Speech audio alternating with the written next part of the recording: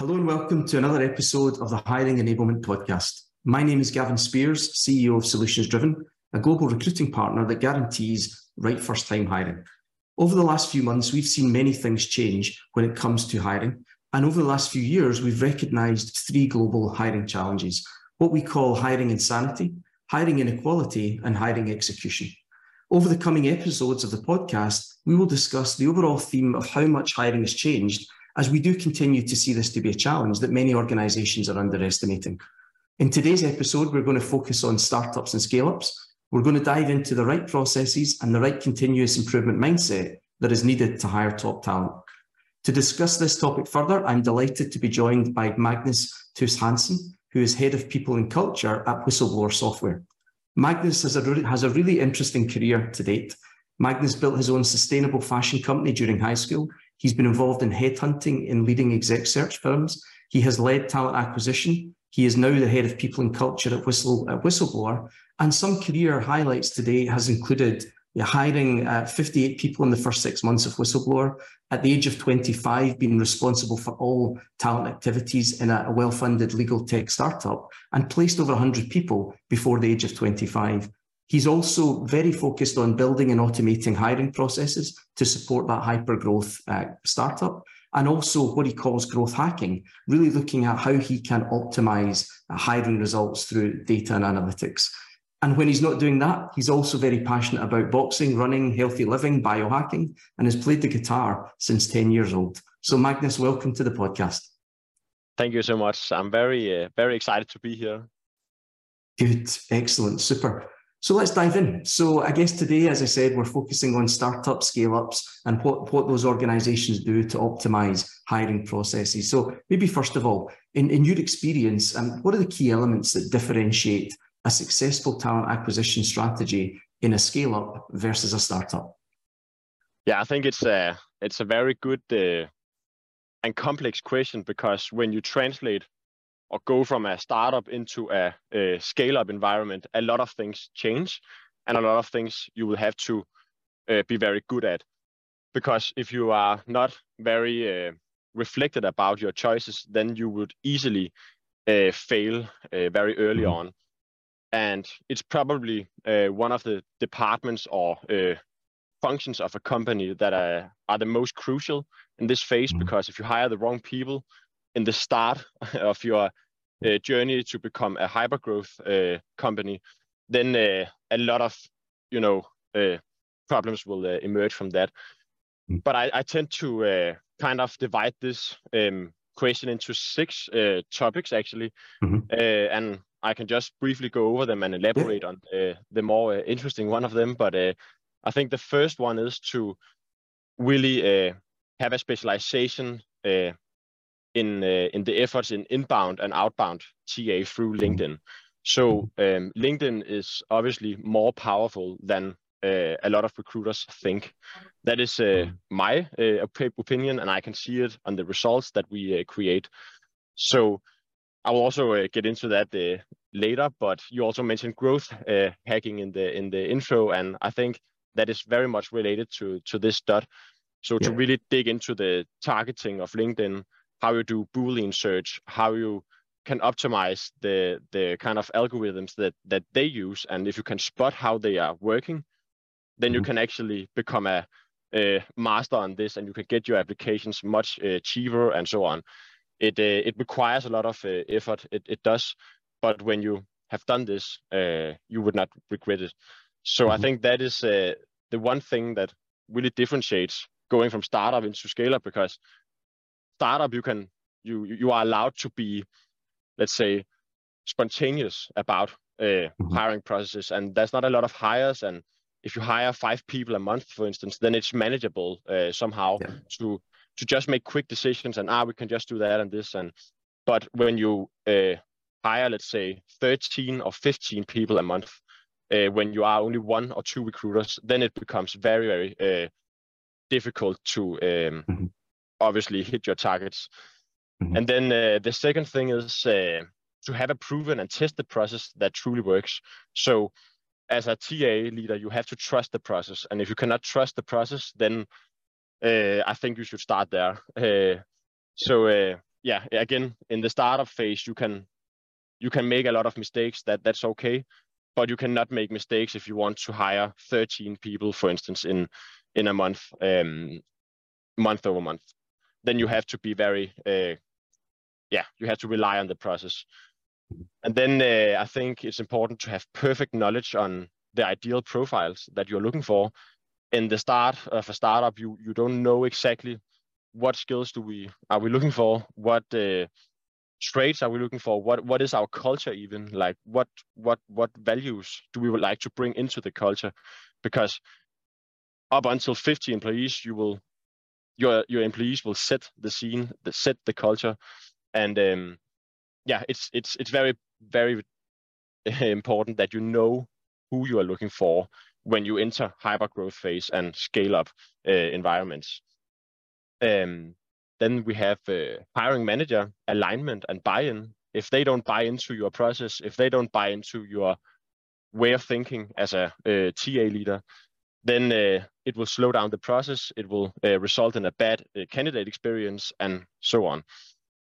And then I have human-centric automatizations, as I call it. So a lot of recruiters, they tend to generalize and just make very generic automatizations, which is a mistake in my opinion. They should be very human-centric if you choose to automate. We can also touch on that later. And then, the last thing is, of course, an excellent candidate experience. That is one of the most important bullets, I think. Excellent, super summary. And just kind of leading on from that, as a company scales, how do you think the TA function can continue to play their part in showcasing the company culture to attract the right talent? Because again, just, as you finish there in candidate experience, that obviously aligns then to, what does the candidate think about the company? So how does TA play their part in showcasing that? So how we communicate effectively to attract the talent. So I think a lot can also be done here. I actually use the culture material of the company quite heavily, I would say, because people don't choose a professional job. They can get a professional job everywhere. So you have to be competitive and be clear about what can you actually offer to the best candidates. And in my opinion, it comes down to culture. So for instance, I use it quite heavily in job descriptions. So I explain what is the process, what is our culture, what traits and what talents do we believe that will succeed here, because then that will obviously attract the right talent when they look at the job description.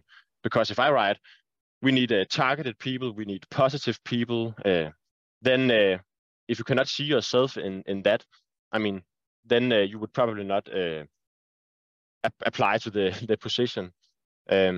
Then as a second thing, and that surprised me a lot, but I did a video with me in a recording of like 15 minutes where I explain about the culture, who we are, the visions of the company, how many employees we are, how our sales team is structured, how is our funding, all that stuff, and also ways of working. So how do we actually work in here? What is our values? And then I actually sent that out in the process in the candidate experience. So again, I try to foster all the cultural things throughout the process, and that I have got a lot of attention on, because no one else is doing that. So I think it's also about how can you differentiate yourself in a startup scale-up environment, because we are so many scale-ups and startups.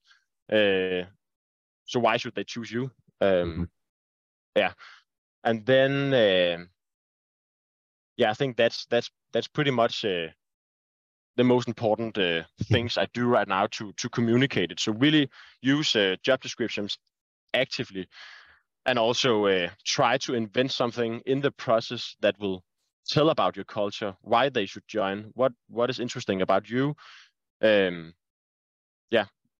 Yeah, good, excellent, good. And I think just linking on to that, I think there's no doubt, scaling involves rapid growth, and I think the challenge many organizations find is getting that balance for not only the need for speed in terms of hiring, but also ensuring that the right candidates are being selected, but also that the candidates are the right long-term, people for the growth. So how do you get that balance? How do you kind of work in that space?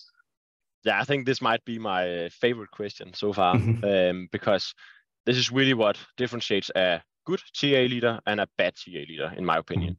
And it comes down to the most important thing, to hire the best talent, no matter what. And I think the first thing is process.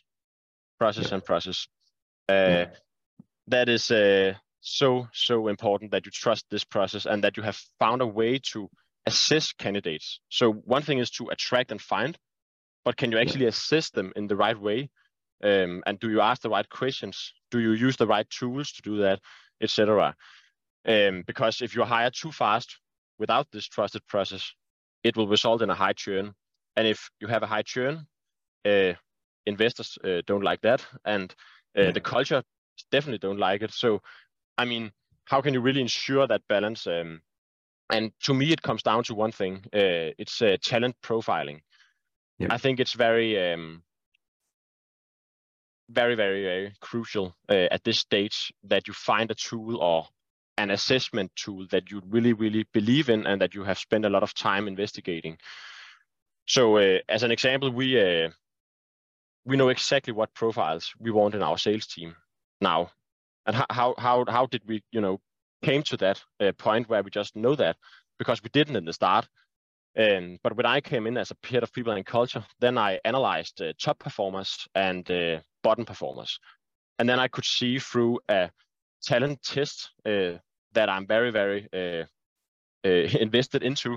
Then I could just see what talents are in the top 3 in our top sales people, and what about the bottom talents? So what do we definitely don't need?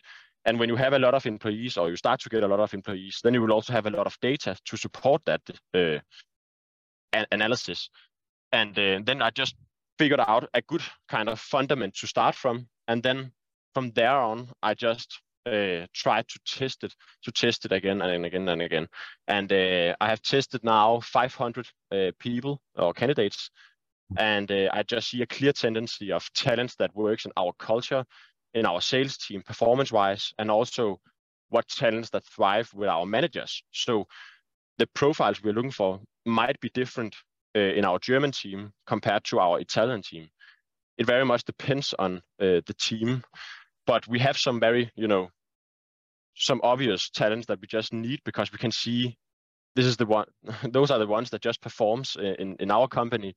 And every time someone will churn from the company, I will always go in and look at the talent profile and see, okay, here there might be some interesting data. And then I record that. And suddenly you will just be filled with data about this. And then you can make much better decisions about hiring and assessment and so on. But if you use it in a very generic term, I think you will fail on this. So you have to really put yourself into talent profiling if you decide to do it, because otherwise it will be a bit vague, maybe. And we see many companies kind of dipping their toe into that, but unless, as you say, you're really committed to that and get enough data, then without that, it becomes, a pointless exercise. I agree. I mean, I think really committing to that and getting, a big enough data set and then evaluating the data. Now, I've got a question later just around data because I know both you and I are passionate about that. But I guess, recently, we did a survey recently across TA leaders, and more candidate experience is coming as a top priority. And I think it's an interesting one because at the same time, we're seeing many candidates saying feedback from recruiters is getting worse. There are so many applications. You're saying candidate experience is a top priority, but how do you build positive candidate experience into your process, even as number of applications increase or complexity of talent pool increases, etc.? Yeah, and this is again must also be one of my favorite questions because if you don't have a good experience for your candidates, then they will never come back and they will never talk to their friends and their old colleagues and so on. So this is also very, very crucial if you want to build a long-term strategy TA-wise. And just to maybe set the scene for my answer on this, then we this year so far we hired 64 people, so a bit more since we first talked, and so we are at 64 hires, and I get 952 applications per month, and then our NPS score is 94, and that's a very, very high NPS score, and it's one of my focus elements in the analysis part, because it just says a lot about the process and how you are doing, because if that's a high number, the NPS score, then you obviously do a good job kind of on the candidate side. And the way I do it is to, again, be very focused on human-centric automatizations in our ATS system. So be very, very human, be very, very communicative. I rather want to over-communicate than the opposite. That is just so good, and I just get a lot of good feedback on this.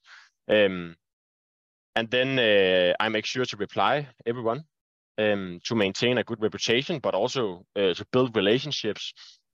And I think here it's important to state that speed must never cause chaos on the candidate side. So even that you have chaos internally in the TA team, you should not reflect that in any way. Good point. And the other point is that I always tend to, or I try my best to be faster than my recruiter competitors. So during the summer, for instance, that's where I turn all the volumes up because all my recruiter competitors, they are having vacation, and they have long response rates, and they are saying sorry about it and so on. But in my opinion, there's no excuse about not replying to an applicant because they don't care if it's July or if it's December or whatever month it is. So in my opinion, everyone should have an answer no matter what. And then I think I'm very personal and being very, very manual, actually, sometimes also during the process. So sometimes I would actually prioritize to spend half an hour to write one email, basically because long term, it will have a huge effect, and really try to put yourself into the candidate's perspective and try to consult, or not consult, but advise the candidate on what to do, because sometimes they might be a bit hesitant about some elements, but then if you can put yourself into this story, then you're also doing good recruitment if you can help on that side. Excellent, super. I mean, I think the few times that we've chatted recently, it's clear that you come across as someone who is very focused on continuous improvement and data. And again, we'll talk about the data later. But and from my perspective, working with many different organizations, I do think the best organizations are the ones that are focused on continuous improvement and learning. And it's almost going back to my point on hiring insanity. We do see many companies doing the same things and hoping for different hiring results. So when it comes to continuous improvement, what would your advice be on how scale-ups evaluate and refine their hiring process to really, I guess, optimize their results? Yeah, and this is the only reason why we could hire so many people in 6 months. So the 64 people has been hired during 6 months, where we have been like 1.5 resource on that. And I think the continuous improvement is so crucial, because if you don't improve in this phase of the company journey, then you would fail. Because if you are corporate, of course, you will have good processes already when you start, and but in a startup and hyper growth environment, it's a complete other thing, because you need to build everything yourself. So I call this hypothesis testing, and I think to make a hypothesis, put it into a sheet, state the hypothesis. That could be this video will increase my candidate experience by 10 in the NPS score, for instance. That could be a hypothesis. And then you have to reject or confirm the theory. So where will you get the data from? How would you secure the feedback? When you have gotten that, it could be that you have asked a lot of people about X, Y, Z. Then you collect the data, then you implement what you have concluded, and then you repeat that. So you can actually make a hypothesis sheet, state all your hypotheses. I did that in the start. Then you just confirm, reject theories, and when you confirm something, then you implement it immediately. And if you do that every month, then your process will just continue to be better, and better. And I think this is a very, I think it's also a lot of people doing this in marketing, and it's one of the best ways to learn about the process. And I did that with the video, for instance. I just stated down what could this video potentially bring me in the process, and it turned out that I could reduce my interview time because I could be less generic in the interview, because I have already told the candidate about all the generic information about how much are we growing, how many employees are we, how is our sales process, and so on. And that ultimately did that I could interview more people and I could be more focused on them. And I just got so much good feedback on that. But I just picked up that idea from a colleague who said, Magnus, why not make a video about this? And I said, wow, that's a good idea. Wrote it down in my sheet, tested it, and then, the wheel is just continuing. So I think, to repeat is to state your hypothesis, reject or confirm, collect data, implement, repeat. Yeah, it's excellent. And maybe then getting towards the end. So you've talked about data, for sure, but and you're very passionate about data, but many companies are talking about it, but only a few are really leveraging the information to make better hiring decisions. So talk us through maybe an example of how you and the organization are really leveraging that data to make better hiring decisions. Yeah, I have two of the most important things here maybe. And the first one being cost per hire. I think a lot of people have cost per hire in their matrix and just, look at it and can report how much it costs and so on, but I use it in my decision and negotiation as well. So it always showcases your opportunity cost. What can you actually afford? So if my cost per hire is X and I want to hire a recruiter for X search, then I can look at my cost per hire and say, if I do it myself, then it would cost me this. And if the recruiter says a number that is, let's say, 100% above that, then I just know that it's a bad, decision. Unless they are really skilled in what they are doing, then I know I can do it internally at a better price. So that is one thing I leverage this. I also use it in the negotiations and, use my data points to just say, I mean, this would obviously be a bad business for me. So you have to do it at this price because otherwise I can do it myself or we can do it in the TA team. And then, the second thing is the headhunting part. So of course we have inbound and a lot of applications and all that, but we must not forget the headhunting part or the outbound part in TA. And here I just treat the process like a classic funnel. So make sure that you track every stage in the funnel. All your TA employees, they will have to know and be taught early on to report conversion rates, time to hire, reply rates, all that kind of rates, conversion rate to interview. That is something you will have to be very, very good at, and it should come from your heart when I ask what is the conversion rate to interview on this search, then my colleague will know that number. So that is very important because then as a TA leader, you will know where the problem is and you can make better decisions. So is it the starter of the funnel that we may have problems, or is it the late stage? It could be that everyone falls out after the second interview, after a hiring manager chat. So maybe something is going wrong there and we didn't maybe not train the hiring manager probably. So, I mean, then you can again use the data to point out where in the funnel do we have a problem. Excellent. Really, really good insights.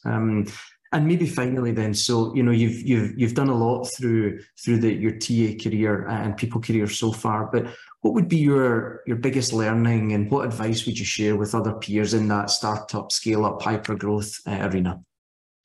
Yeah. So I think it's how powerful LinkedIn can actually be if you use it correctly.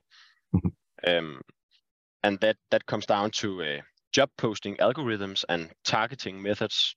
That is something I have really invested a lot of hours into, and